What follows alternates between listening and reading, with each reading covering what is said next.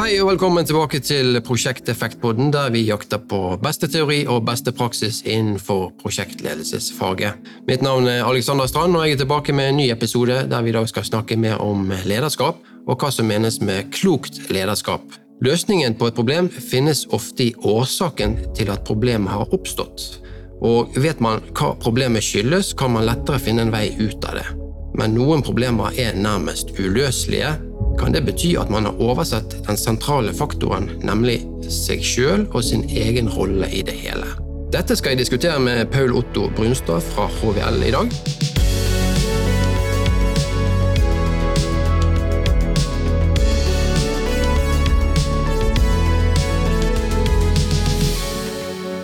Velkommen til prosjekteffektpodden, Paul Otto. Takk for det. Veldig hyggelig at du vil komme her og snakke om klokt lederskap. Og jeg og kollegaene mine, vi var på en sånn kunnskapsfrokost på BI her før ferien. Og da fortalte du om dette her med klokt lederskap. Og jeg synes det var veldig interessant, og jeg synes du hadde såpass mye klokt å komme med at jeg måtte invitere deg her til podcasten. Så jeg tenkte først, kanskje du kan fortelle litt, hvem er du og hva driver du med? Ja, til daglig så jobber jeg på HVL da, her på Brunstad i Bergen, og jobber da med særlig pedagogisk filosofi. Så jeg har et professorat da, som spesielt er rettet inn mot pedagogisk filosofi og ledelse. Ja. Liksom de to greiene, to retningene jeg graver meg ned i da. Ja, ja. Men du har en lang erfaring, en lang bakgrunn. Ja da, det har jeg. Altså jeg har jobbet nå 10 år i Forsvaret, ja. Totalt, der jeg har jobbet en del år på Sjøkrigsskolen i Bergen og Luftkrigsskolen i Trondheim, ja. Med utvikling av kadetter da, både for luft og sjø, og særlig i spenningsfeltet mellom etikk og ledelse. Etikk, pedagogikk og ledelse, liksom. Ja, det er spennende, og du var jo litt inne på det i foredraget ditt, så vi kommer vel litt mer tilbake på det, men foredraget ditt heter klokt lederskap, og du har en bok med samme titel, som jeg har gått til anskaffelse av. Ikke fått lest hele, det skal jeg innrømme, men du fremhever i hvert fall forskjellen på å gjøre ting riktig, og det å gjøre de riktige tingene. Men hva er det du mener med klokt lederskap? Hva betyr det? Klokt lederskap, jeg bruker ofte også praktisk visdom. Ja. Sånn at med å praktisere noe, ja. Så får du innsikt og visdom. Så klokskap er en kombinasjon av praktisk erfaring og teoretisk innsikt. Ja. Som kombineres i øyeblikket, og som gjør at du handler sakssvarende. Altså du svarer på den saken du jobber med. Ja. Det er veldig lett i vår tid at vi skal svare for alle reglene eller prosedyrene, eller metodene. Ja. Og så blir vi sjekket på om vi gjør de riktige. Ja. Men problemet er at verden er så kompleks at ingen metode eller regel eller prosedyre kan treffe alle situasjoner. Så derfor må du ha et våkent blikk for øyeblikket og situasjonen, og så kombinere det du har erfart og lært med det du nå ser. Ja. Og så må du være dristig nok til å ta en beslutning. Ja, veldig, veldig bra. Og hvordan er det med dagens ledere, sånn som du ser det? Er vi for teoretiske, eller har vi den kombinasjonen av teori og praksis? Jeg tror den begynner å bli litt utvasket, rett og slett. Ja. Min erfaring er at særlig utdanningen blir veldig abstrakt og teoretisk. At altså det er ganske betegnende at vi har fått en digitalisering av hele virkeligheten, og at ordet digital kommer av digit, som betyr finger på latin. Ja. Så vi fingrer med masse ting.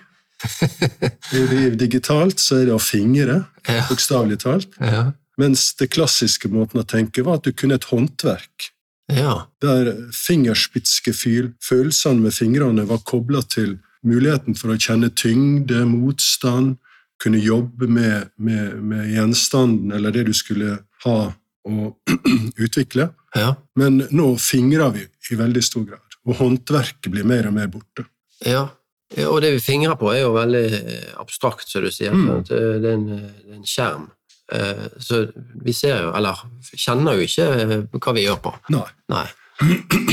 Så det jo veldig annerledes enn å være håndverker, vil jeg si.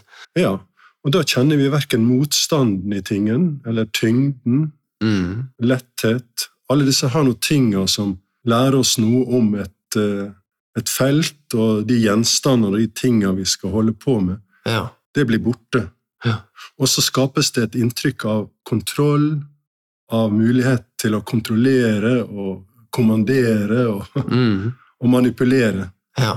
Men når vi da kommer fra en sånn skyggeverden, abstrakt, luftig verden, og møter den praktiske virkeligheten, så får vi tyngden og motstanden og alt midt i fleisen. Og så har vi brukt 5 år på abstrakt, teoretisk innsikt, som når vi da skal omsette den i praktisk håndverksarbeid, så står vi like, ja, kanskje enda verre enn før, der du vokste inn i et fagfelt og kjente på motstand underveis og skjønte mer hvor ting hang sammen.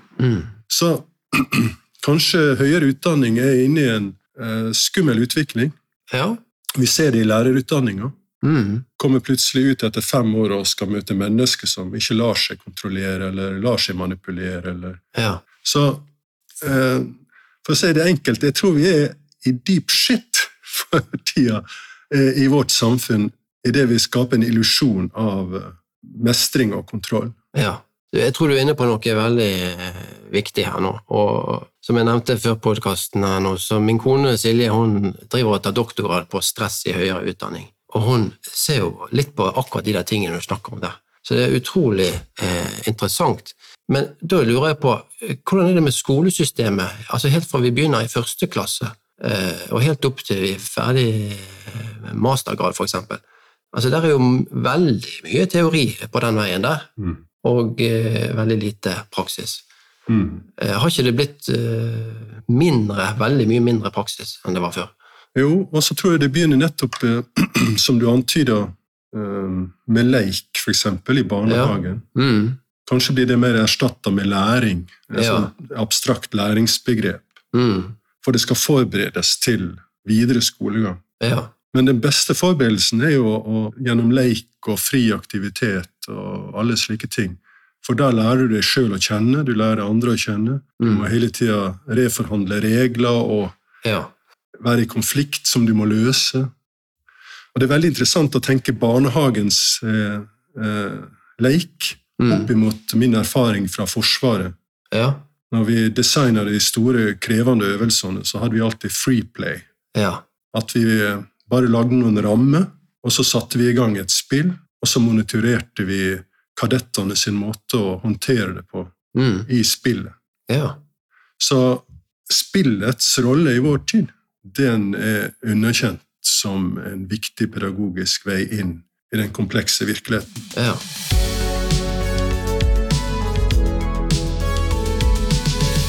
Ja, nei, men veldig interessant. Altså dette med ledere da, for noen av oss skal bli ledere, så vil kanskje noen si jo vi alle ledere. Vi alle ledere i vårt eget liv, for eksempel. Men dette med kloke ledere, hva det som gjør at en leder klok?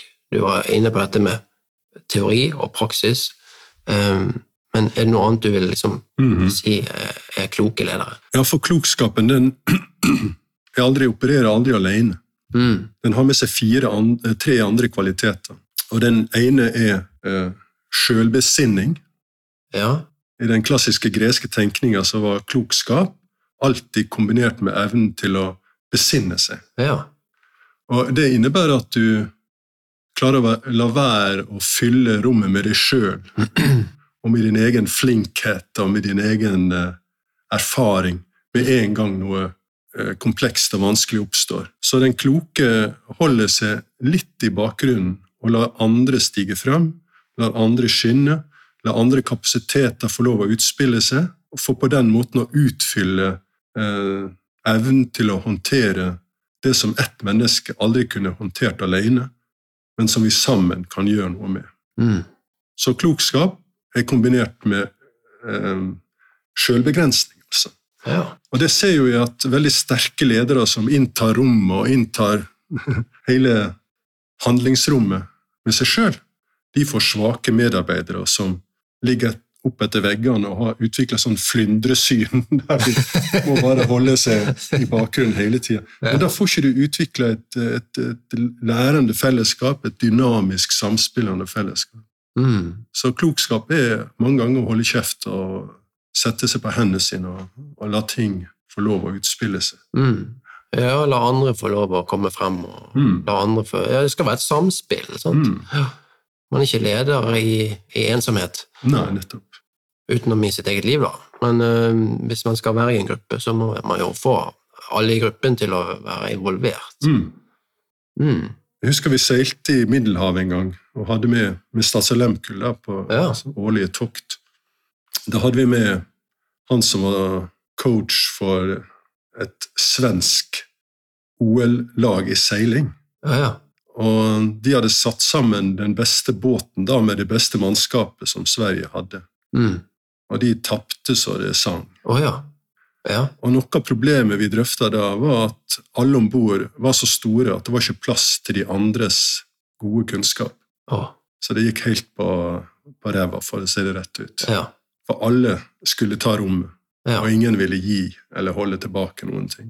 Når du snakker om det, så begynte jeg å tenke på det norske fotballandslaget. Det kan vi snakke om både kvinner og herrer, men vi må jo ha rom for at man kan være individer og individualister også i et samspill.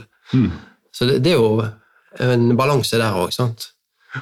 Det absolutt en balanse, og til evnen til å begrense seg, så ligger det også mot.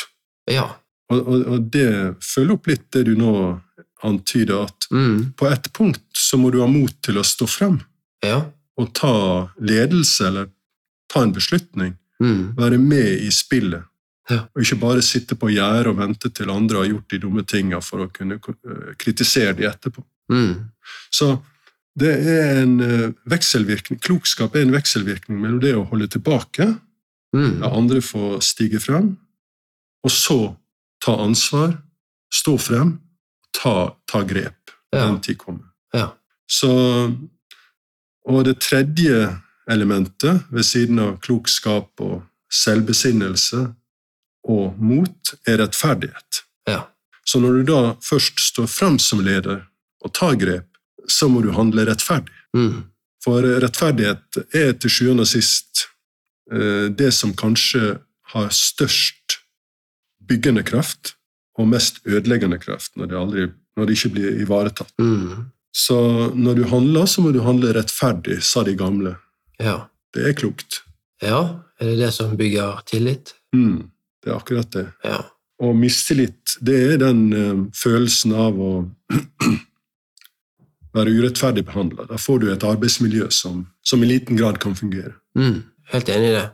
Og du var litt inne på et annet ord som du kalte flinkhet. Altså det å være flink, eller gjøre ting riktig. Det det du mener med det, eller det noe annet du legger i flinkhet? Altså, jeg tenker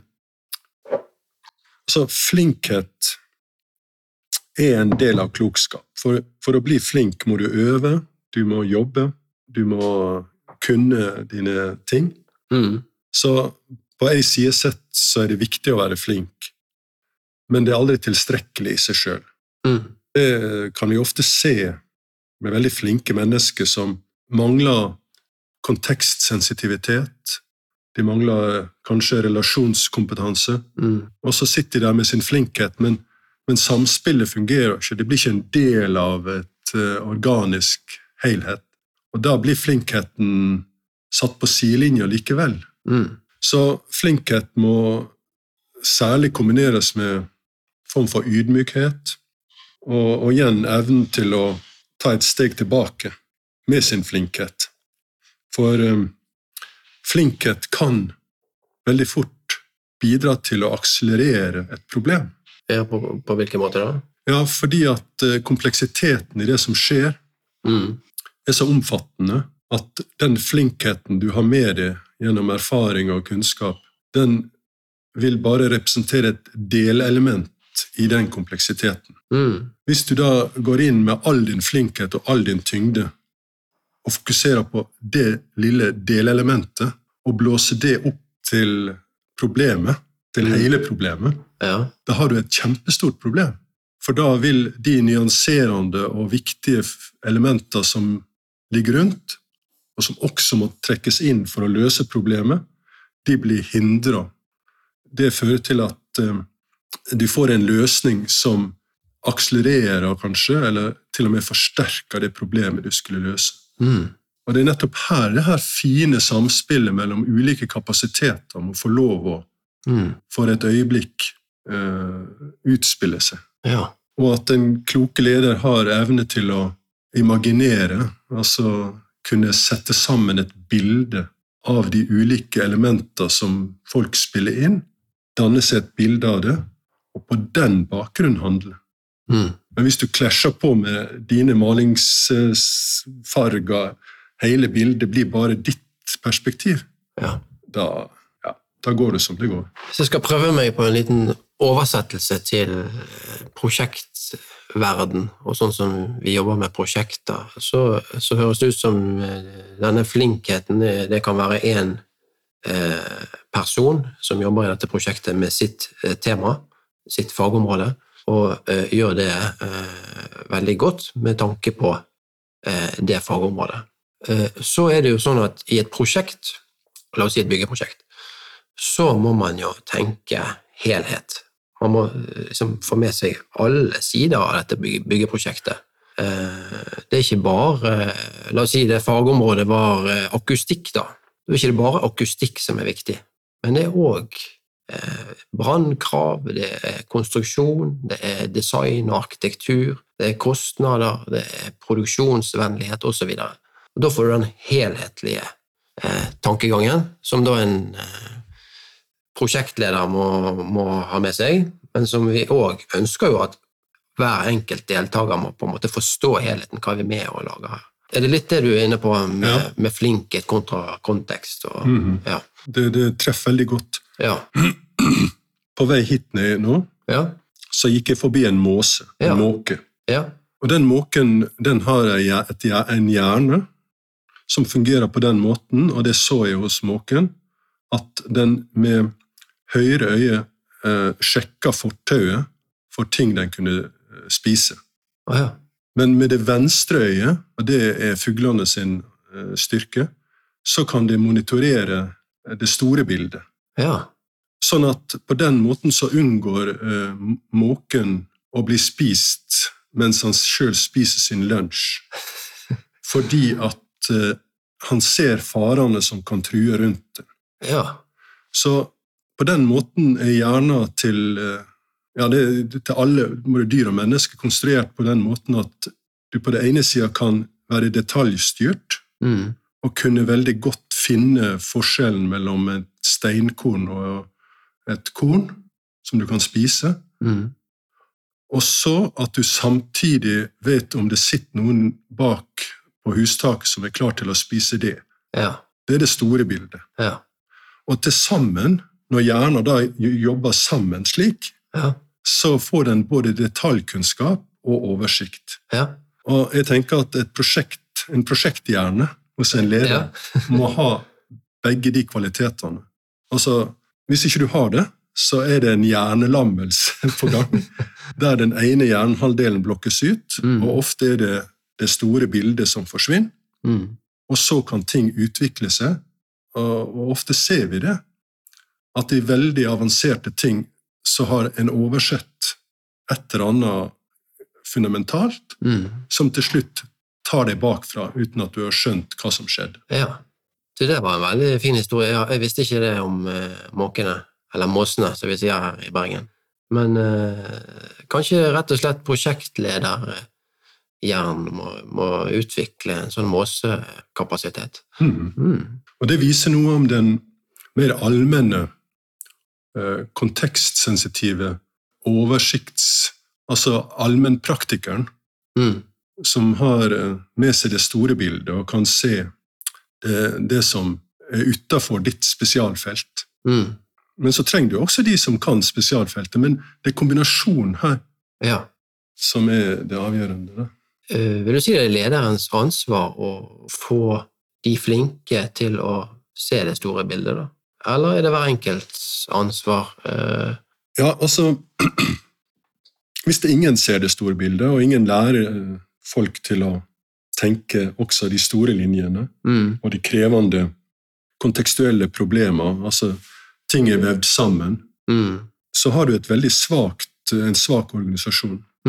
Så opplæring og videreutdanning og etterutdanning, du må ikke bare hente folk ut av organisasjonen og fjerne dem fra feltet, men i kanskje enda større grad drive opplæring på den måten at en blir i feltet, og så reflekterer mer ut ifra de enkle utfordringene, de nære utfordringene, de konkrete utfordringene, de spesielle utfordringene. Ok, men hvordan ser det her ut i det store bildet?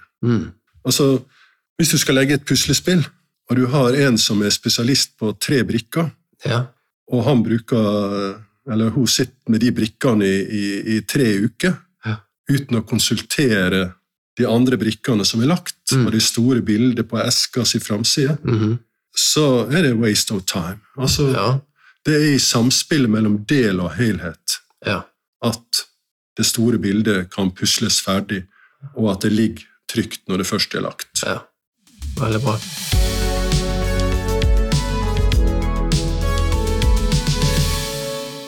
Har du noen råd da? Hvordan kan man på en måte tilpasse seg en kontekst eller situasjon, hvis man ikke ser det helt? Eller må man da få innspill fra andre? Altså, hvis man ikke bevisst, så får man jo kanskje ikke kanskje ikke det store bildet der. Nei, og der det jo individualismen som en stor utfordring. Hele samfunnet jo opptatt med den enkeltes prestasjon. Og det blir jo på en måte viktig på en side sett. Men som den greske filosofen Aristoteles sier, så vil ingen sak være så enkelt at ett menneske kan forstå alt. Men sammen kan vi forstå en hel del. Og det da at den sterke individualismen kan hindre oss å se nettopp det store bildet. Og da blir utfordringen å holde tilbake. Ikke være fremoverlent, initiativrik, pågående, gründeraktiv og alt det der. For da har du nettopp det problemet at du fyller det med deg selv hele tiden. Og alle klapper og alle stillingsannonser du leser handler om å være sånn. Men hvor finnes den stillingsannonser der du ønsker en medarbeider som tilbakelent, litt rolig, kan slå av en spøk, tåle litt kompleksitet og shit og dritt uten å bli så fordømt, sint eller oppfaren. Liksom, kanskje en skulle begynne å skrive sånne stillingsannonser. Og så ansette folk som veldig flinke, for så vidt, men har den tillitseffekten at de kan roe seg litt ned og la andre spille inn gode ting. Og så ha mot nok til å når dagen inne, da du der. Det synes jeg var et veldig godt forslag. Kanskje vi skal prøve det?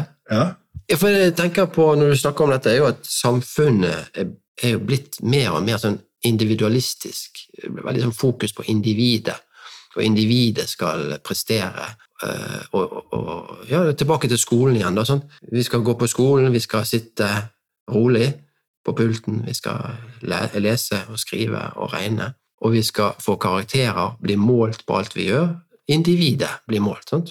Og dette går jo hele veien oppover. Så det jo helt sånn individfokus. Dette jo en stor utfordring, tenker jeg, som jobber med prosjekt i hvert fall, for det handler jo om å samarbeide. Og særlig når du altså ordet organisasjon, det kommer jo av organ. Det store organet jo kroppen, da. Og hvis vi da tenkte oss at alle organer i kroppen måtte ha en utdannelse før de kunne gå inn i kroppen, inn i korporasjonen, inn i bedrifter, eller det som organisasjonen. Og så har du noen som tar spesialister å bli lever, eller noen blir galle, et eller annet gallegreie, og noen blir magesekk og sånn. Og så går jo alle kroppsdelene da på høyere utdanning og master og alt det der. Det vil jo ikke være en kropp i denne verden som ville fungert utifra den måten vi tenker utdanning på. Der noen utdanninger skal pumpes opp, og nå skal vi ha en kjempemage. Du har tatt 5 år med doktorgrad i å være magesekk, og magesekken fyller hele... hvor blir det av de små finstilte tingene? En lymfeknute her, og en liten nervebunt der, og sånn. Som vi ikke regner som så viktig. Så, ikke sant? Et organ som skal fungere så lenge det er et samspill. Når du havner på sykehus, er det fordi at samspillet ikke fungerer. Når vi nå havner i en krise i vår tid, med alle de krisene vi har, så må vi legges inn som samfunn, fordi at samspillet, og da er vi igjen tilbake til spill, lek, samhandling, det fungerer ikke. Og så pøser vi på med oljemilliarder for å kanskje få magesekken enda mer oppblåst, eller forvokst hjerte, eller... ikke sant? Skjønner du? Altså, det politiske livet er også så lite generalistisk. Vi klarer ikke å se sammenhengen. Og tenk bare etter krigen. Vi klarte å bygge opp etter krigen. Og der var jo det folk som hadde jobbet i prosjekt i industrien, fra gulv og oppover, og de ble politikere. Og de så det store bildet og skjønte hvor vi måtte gripe samfunnet an for å bygge det opp etter den kjempekatastrofen som krigen var. Men jeg lurer på om vårt system er rigget til å bygge opp igjen et samfunn, sånn som vårt samfunn var i 45. Nå. Altså, vi ser jo bare hvor viktig det er, den flommen på Østlandet nå. Det er jo nettopp sånne kapasiteter som kalles på samspill, samhandling. Da får du det. Det er veldig mange spørsmål oppi hodet her, men jeg tenker på, er det kanskje en politisk utfordring også, da, som vi har i dag, at ikke vi får til dette samspillet godt nok. Men du som jobber i akademia og skolesystemet, vi bør jo få det mer inn der, tenker jeg, hvis vi skal få flere folk som kan samspille, og så kan se konteksten og helheten. Så hvordan kunne vi fått til det? Har du tenkt noe på det? Ja, jeg har tenkt veldig masse på det. Og jeg tror at det som noe av problemet da, for å snakke problem og løsning, jeg tror noe av problemet ligger i at fagtradisjoner undervurderes, og vi får et enhetlig system som skal fungere overalt, men som ikke passer noen sted til slutt. Og så får vi en abstraksjon av utdanninger, der det blir mer og mer abstrakt det vi holder på med. Og det som da skjer er at de som da kommer ut etter en sånn veldig abstrakt utdanning, fortsetter oppover i det abstrakte systemet. Så får vi et styringsnivå som ikke har vært i kontakt med det som er på utsida av Windows. De har sett verden gjennom Windows i veldig, veldig mange år. Når de da kommer videre opp i det systemet, så fortsetter de å tenke at virkeligheten er det vi ser på skjermen. Det skaper en veldig følelse av mulighet for å kontrollere ting gjennom Excel-ark og gjennom kvantitative studier og sånne ting. Og så blir vedtaket gjort oppe i den abstrakte sfæren. Så kommer de vedtakene og beslutningene som blir gjort ned som informasjon til praktikerne om hvor de skal gjøre det.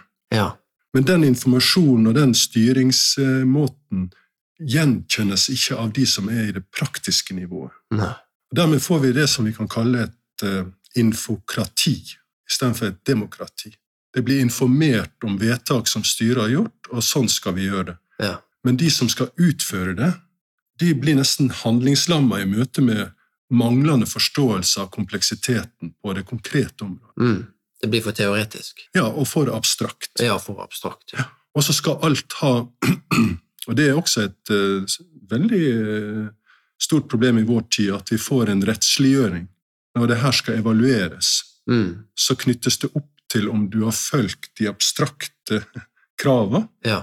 Og hvis ikke, så kobles jussen på for å ta folk som ikke gjør det som abstraksjonen har informert om. Og så får du en konflikt mellom den praktiske kunnskapen, fagtradisjonen, og disse her noen abstrakte styringslinjene som kommer ovenfra. Når du da prøver å respondere,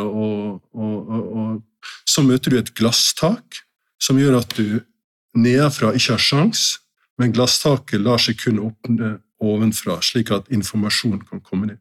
Og bare se på hvor mange informasjonsmedarbeidere som nå, ingenting galt sagt om deg, men det er et sykdomstegn når informasjonsavdelingene, både rundt politikerne og rundt næringslivsledere, blir det viktige bollverket som skal beskytte ledere. Om å informere og si de rette tingene, sant? Og jeg tenker jo litt på disse her politiske skandalene som har vært nå dette året med inhabilitet, både her og der. Og du var litt inne på det der med samfunnets utvikling med regler og rutiner. Og så blir det er litt det du er inne på nå kanskje, med dette teoretiske og abstrakte. Jeg skulle jo tro at de skulle klare å forholde seg til disse reglene og rutinene som de har laget. Og det er kanskje ikke de politikerne som har blitt tatt i en habilitetsskandale som har laget reglene selv, men de har jo i hvert fall gode muligheter til å sette seg godt inn i det. Ja, jeg har tenkt litt på hva er det som gjør at gode ledere, og det er jo ikke tvil om at de som har gått igjen på en smell, er jo flinke folk, de er jo gode mennesker som vil vel. Men Platon har en fortelling om en veldig flink gjeter som var kongens mest betrodde. Ja. Så en dag så finner den gjeteren etter et jordskjelv, så åpner det seg en grotte, og han går inn, og han finner en ring på et menneske som ligger der inne, da. Et lik. Ja. Så tar han den ringen, setter den på sin egen finger, og så er det et stort stabsmøte da, hos kongen, der alle gjeterne er samlet, og også han som leder for gjengen. Da. Så vrir han på ringen mens han sitter under møter, slik jeg ofte kan gjøre det, og så blir han usynlig.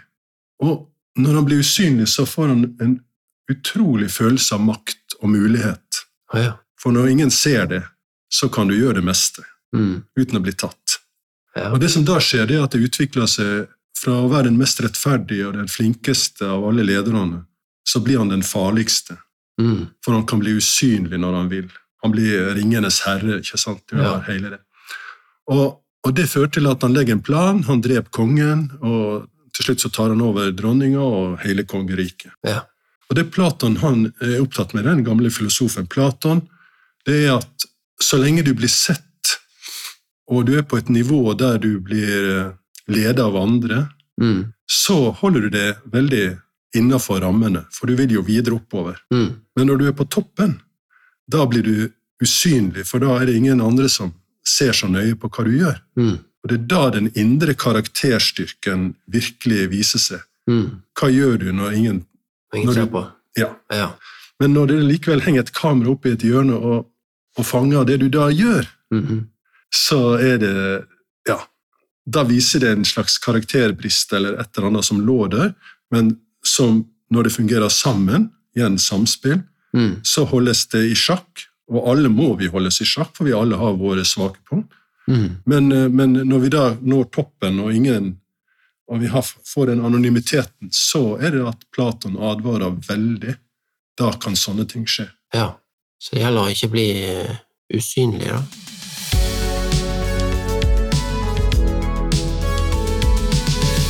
Hei, da tar vi en liten pause fra samtalen for å markedsføre at vi tilbyr en god rabatt til deg som lytter til Prosjekteffektpodden på utvalgte kurs som Metier har å tilby innenfor prosjektledelse. Hvis du bruker kodeord effekt 500, så får du 500 kroner avslag på følgende kurs. Sertifiseringskurs i verdistyrt prosjektutvikling, Prins 2 Foundation of Practitioner, Prins 2 Agile Foundation of Practitioner, samtidig prosjektering, Diploma Project Management, et prosjektlederkurs med 15 studiepoeng. Og kodeord altså effekt 500, som du skriver inn ved bestilling av kurs. Link med info og påmelding til kurs kan du finne på prosjekteffekt.no.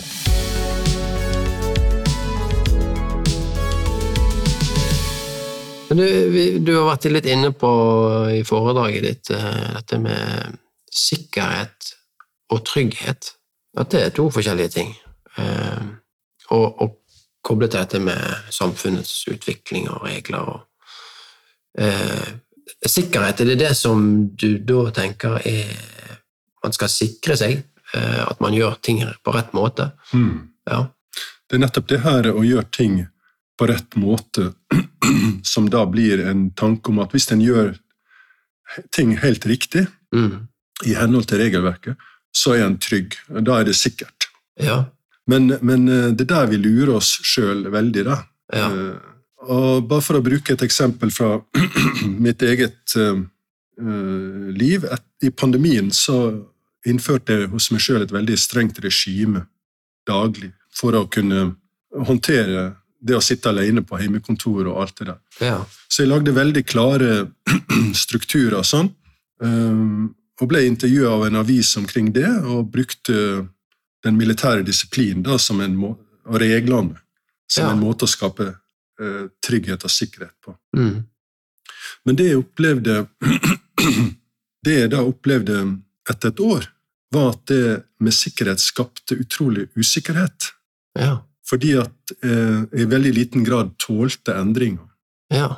Sånn at ting som ikke var i henhold til rutinene, ble truende. Ja. Ja. Sånn at et sikkerhetssamfunn, altså som ønsker høy grad av sikkerhet, kan bli ekstremt utrygt. For det tåler ikke at noen gjør avvik. Alt må skje i henhold til regelverket, ellers så får de panikk. Ja. Men det du gjør da, det er at du undergraver kreativitet, spontanitet, evne til å impulsivt ta grep, handle ved hjelp av fantasi og imaginasjon, altså alt det vi trenger for å håndtere et komplekst samfunn. Det blir stengt nede under et lokk av sikkerhet. Og jeg liker å sitere Shakespeare som i et av sine stykker, Macbeth. Han sier det at security, mortal's chiefest enemy. Altså, lengselen etter trygghet er det dødelige menneskets største fare. Og du ser jo med Putin, og du ser med alle som vil ha makt, total makt. De blir ekstremt paranoide. Så her er vi inne på et problem med vårt samfunn, der det å gjøre alt om til juridiske regler eller prosedyrer som skal følges punktlig, kan gi oss et samfunn som stagnerer, og som ikke klarer de store påkjenningene etter hvert. Ja, det er jeg helt enig med. Og akkurat det du snakker om kreativitet, og det å tenke selv, og komme opp med nye ideer, og det er jo kjempeviktig hvis vi skal utvikle et samfunn. For hvis vi skal bare følge reglene, så blir det jo veldig sånn sementert. Da er det sånn det blir. Og skal vi være kloke ledere, så tenker jeg at da skal vi også være kreative. Vi skal utvikle. Vi må jo utfordre og se etter en utvikling. Hvis vi skal. Det er også ledelse, vil jeg si. Helt klart. Og så må jeg også huske på at reglene er der for rammene. Men som en har sagt, så er det som en smultring.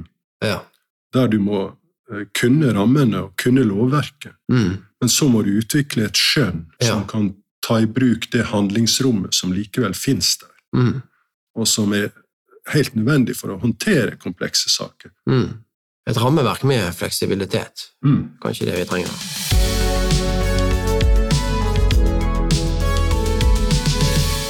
Ja, vi har vært inne på mye her nå. Men du har snakket om en ting som jeg tenkte vi kunne høre litt om. Generasjon krenket. Hva mener du med det?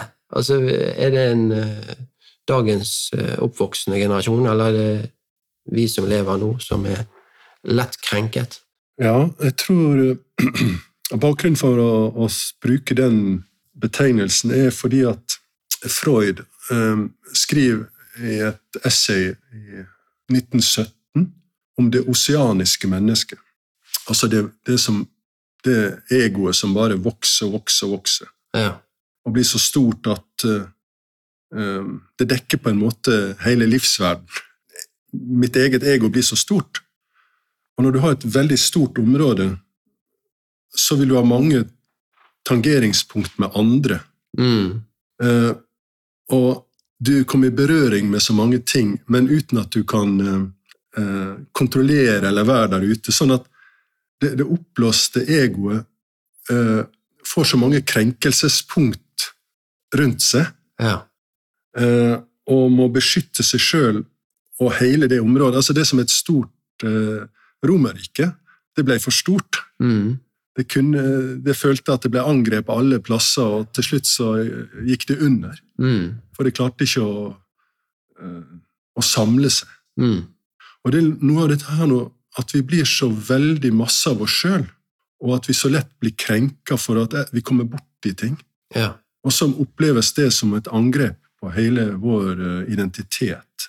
Ja. Og så reagerer vi med sinne og påberoper oss da offerstatus, og så vi i gang med the blame game, der vi beskylder alle for å være mot oss. Og det her den krenkelsesgreia som jeg tror i ferd med å ødelegge oss, der vi mangler en robusthet. Ja.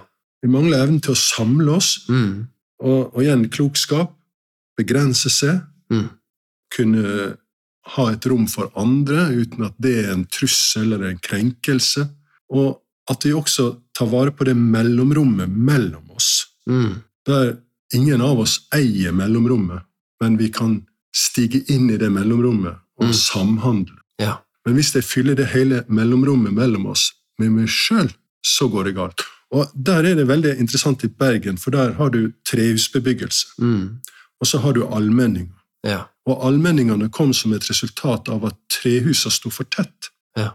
Og når brannen kom, så brant alt opp. Og for å hindre det, så måtte du lage allmenninger, slik at selv om ett hus brant, så brant ikke det andre. Og så kunne du ha et fellesrom, et frirom. Ja. I vårt samfunn står alle mennesker så tett, for alle så store, at mellomrommet mellom oss blir borte, og så får vi polariserte konflikter hele tiden.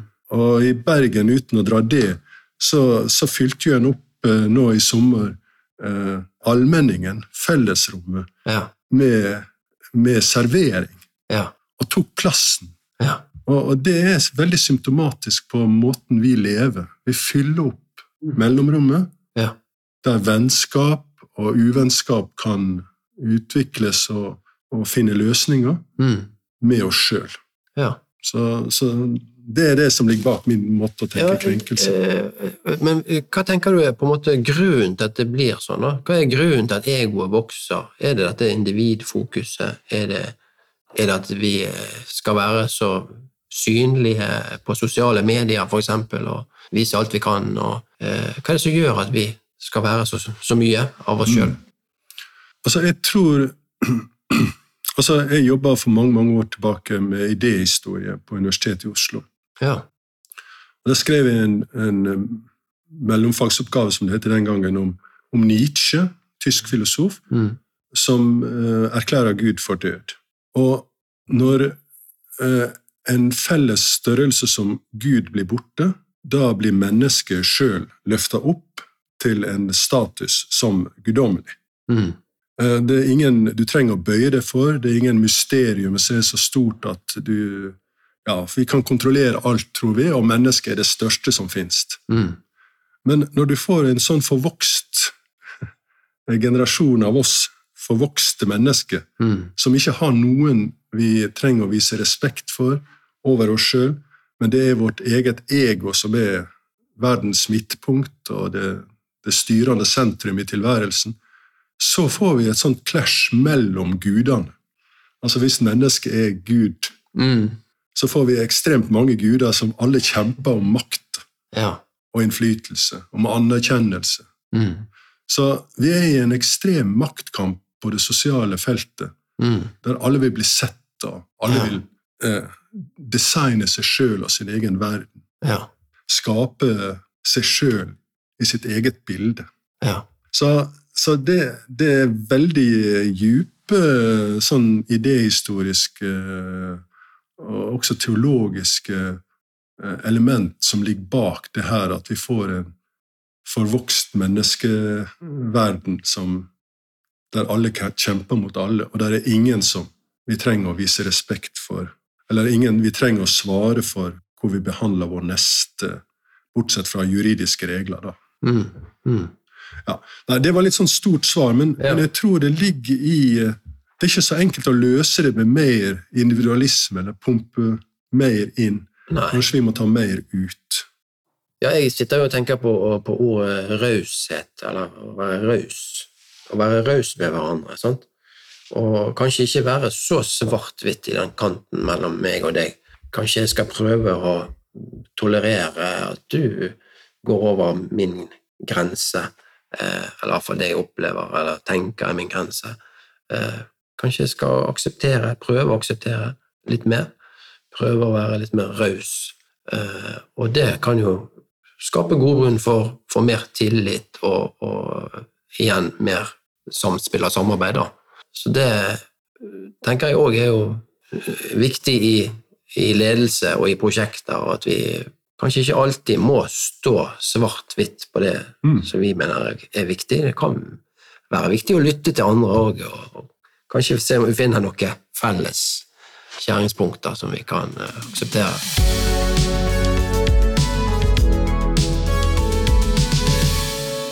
Bra. Så vi skal prøve å gå inn for landing på dette med kloke ledere. Du hadde 3 punkter her så på foredraget ditt som du tok frem. Det var det å studere historien, at vi må lære av historien, og så var det dette med å være lærevillig, og det å være street smart, som du kalte det. Det er kanskje det du har vært inne på med å være litt praktiker også, sant? Hvor tenker du at skoen trykker mest? Altså, historien er jo det mye å lære av. Gjør vi det? Ja, altså, det store helsepolitiske problemet som oppstår nå etter hvert, det er at mennesker rammes av demens, hukommelsestap. Og det gjør at selv om du har hatt et godt liv med en god jobb og lært masse, så gjør hukommelsen at du ikke lenger klarer å fungere. For du husker ikke hvor ting var, eller hva ting skal bli. Og jeg tenker at vi er inne i en demenskrise også på det sosiale, kulturelle feltet. Hukommelsen blir borte, vi kan lagre alt, men ingenting huskes. Og det gjør at vi lett gjentar de gamle tingene som var galt, og altså for å lære så trenger du også erfaring. Men når ikke du husker hva som skjedde, eller hvor ting ble gjort, eller hvorfor vi har kommet der vi er nå, og hva vi måtte kjempe med og sånn, når hele den hukommelsesbanken tømmes, så får du en kulturell demensia som gjør at vi blir lett offer for andre krefter som tar over. Så vi må ha en forankring i historien. Og så må vi da ikke bli så høye på oss selv at vi ikke har noe å lære av andre. Så vi må lære av andre også. Med andre sin historie. Der kommer fremmede mennesker til oss med sin historie. Så må vi prøve å integrere, lære. Og vi må lære de og tilbake igjen. Det er den utvekslingen av historisk kunnskap som en form for lærvillighet. Og så kan vi da, når vi da står overfor vanskelige spørsmål, bli litt sånn smarte med bakgrunn i det vi er forankret i, og med det vi har lært, så kan vi ta grep, bli kreative, nyskapende, finne utradisjonelle løsninger, for vi har lært noe fra andre som vi plutselig kommer på. Så dermed så ser du at å være et klokt menneske, det å være forankret i noe, det å kjenne sin relasjon og lære av det, og så være dristig og modig og bruke det her på en klok måte når det trengs. Ja, supert. Vi pleier å ha 5 kjappe spørsmål i podcasten her til gjestene, for å bli litt mer kjent med gjesten som person, eller hva vi skal si. Så er du klar for 5 kjappe spørsmål? Det går bra. Ja, det første var jo da, hvordan ble du egentlig interessert i å jobbe med ledelse og filosofi?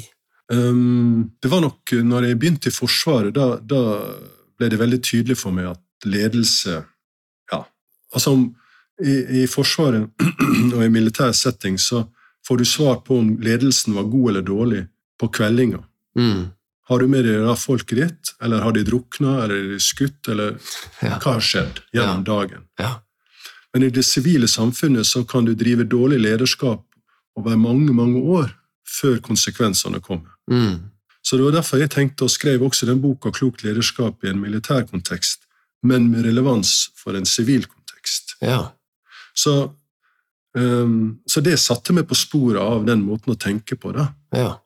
Og så det historiske interesser i filosofi og idéhistorie og teologi, som jeg da trekte med meg.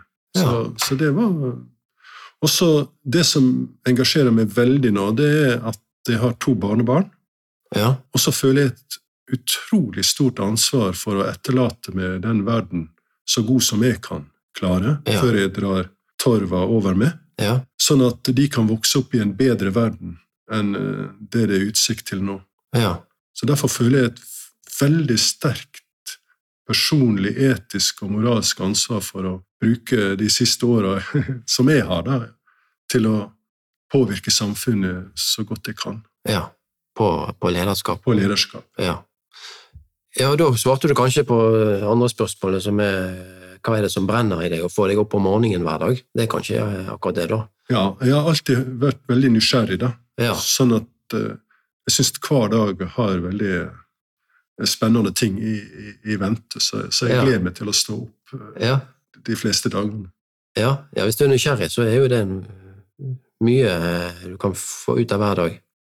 Hva er den beste morgenrutinen du har, og som gjør at du starter dagen på en god måte? Det er at jeg tar knebøy med kettlebell, sånn jernkule. Det er det første jeg gjør. Og så har jeg balanseøvelse. Det er det andre. Og så lager jeg frokost til kona mi. Det er det tredje. Og så leser jeg en linje latin og gresk og italiensk. Og så skriver jeg glosene i gloseboka mi. Og så er dagen i gang. Det var en veldig god start. Herlig. Litt bevegelse, litt frokost og litt læring. Og hvor lang tid bruker du på denne morgenrutinen? Et par timer, eller? Ja, altså, det går jo veldig i tråd med morgenstellet, da, på en måte, så jeg gjør det underveis hele tiden. Så når jeg da bruker de siste minuttene før jeg begynner å jobbe med, altså det å lese den linja, de gamle sa ikke en dag uten en linje, så har ikke det gått så veldig mye. Jeg har ikke kastet vekk noen tid, føler jeg. Jeg har tvert om fått veldig masse når jeg da åpner dagens oppgave og skal begynne med de. Så da har jeg gledet kona mi, lært noe nytt og fått litt mer styrke og balans i kroppen. Ja, du må ta vare på kroppen hvis du skal ha et langt og godt liv. Nettopp. Ja, og 4. spørsmål. Hvordan balanserer du jobb og fritid? Det strever jeg med da, men jeg har heldigvis en kone som holder meg i ørene, og som henter meg tilbake igjen når jeg blir for jobbfiksert. Så det er godt igjen det her å bli sett og tatt vare på av andre. For hvis den blir for isolert, så kan den bli en enstøing og arbeidsnarkoman. I hvert fall sånn som er konstruert. Ja, det er godt å være i et fellesskap. Og siste av disse 5 spørsmålene, hva eller hvem inspirerer deg? Ja, jeg tror den oppvoksende slekta inspirerer meg til innsats. Og så hentet jeg kraft i min gudstro. Jeg har ikke trodd på Gud hele livet, men det har vært en viktig støttespiller, føler jeg. Også i familien min og vennene. Ja. Så det grunnen. Og så har det veldig viktig å gå tur, gå fjelltur og friluftsliv. Ja. Har vært viktig. Så da får du litt inspirasjon der også. Ja. Det grunnen. Bra. Ja, her i prosjekteffektpodden så pleier vi å si at vi jakter på beste praksis. Og du som filosof, hva betyr det når jeg sier beste praksis? Har du tenkt på det? Ja, altså jeg tror den beste praksisen den som kan både integrere arbeidstegninger som viser modellen eller plan for praksisen, og så samtidig løfte blikket og se og stille spørsmål. Kan det her jeg jobber for noe godt for? Det noe ved det jeg nå gjør som ikke bra? Det noe jeg kan forbedre, eller noe jeg må unngå? Så igjen vi tilbake til måsen eller måken. Ja. Så beste praksis den som kan arbeide med detaljer på en god måte, og samtidig se den praksisen eller de detaljene i lys av det store bildet. Ja, bra svar. Og hvis du skal oppsummere med et tips eller oppfordring til kloke prosjektledere, har du et tips å gi dem? Det å være en måse? Ja, kanskje du skal gå og så sette deg på en benk og se hvordan de jobber. Ja. Og ta etterutdanning på en grønnmalt benk i hagen. Ja. Herlig, bra tips der til slutt. Ja, for de som vil lese boken din, jeg kjøpte jo den når jeg var på frokost på BI, men hvor kan folk få tak i den? Jeg har en nettside der de tror jeg kan bestille den, eller så det jo å gå inn på nettet da, og finne den på de bokhandelsidene som finnes. Ja, det finnes på de fleste bokhandler, og den heter da Klokt lederskap mellom dyder og dødssynder. Ja.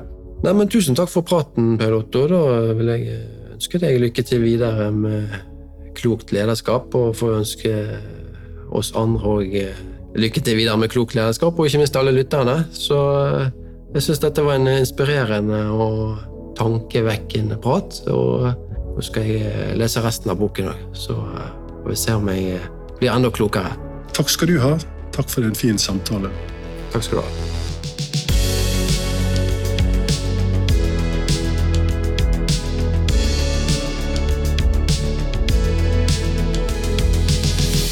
Hei igjen, og tusen takk for at du lyttet på dagens episode som ble presentert av prosjektlederfirmaet T2 Prosjekt. Jeg håper du fant noe som var både inspirerende og lærerikt. Og hvis du interessert i å lære mer om prosjektledelsesfaget, kan du som lytter av Prosjekteffektpodden få en god rabatt på utvalgte kurs hos Metier, som de har å tilby innenfor prosjektledelse. Hvis du bruker kodeord effekt 500, får du 500 kroner avslag på følgende kurs: sertifiseringskurs i verdistyrt prosjektutvikling, Prins 2 og Prins 2 Agile, samtidig prosjektering, Diploma Project Management, som et prosjektlederkurs med 15 studiepoeng, og kodeordet altså effekt 500, som du skriver inn ved bestilling av kurs. Link med info og påmelding til kurs kan du finne på prosjekteffekt.no. På prosjekteffekt.no kan du for øvrig høre alle de andre episodene i podcasten, og du kan høre vår søsterpodcast Prosjektrådet av Prosjekt Norge. Du kan lese blogg om prosjektledelse, eller sjekke ut kurs innenfor prosjektfaget. Hvis du liker denne podcasten, så anbefaler vi at du abonnerer på podcasten i din foretrukne podcastspiller, og vi setter også veldig stor pris på om du vil dele episoden eller hele podcastserien til dine venner og kollegaer. Har du tips eller ønsker til temaer eller personer vi kan snakke med i Prosjekteffektpodden, send oss gjerne en mail på podden@prosjekteffekt.no. Ok, da var vi ved veis ende for i dag, så da takker jeg igjen for at du var med oss, og høres igjen i neste episode. Ha det bra!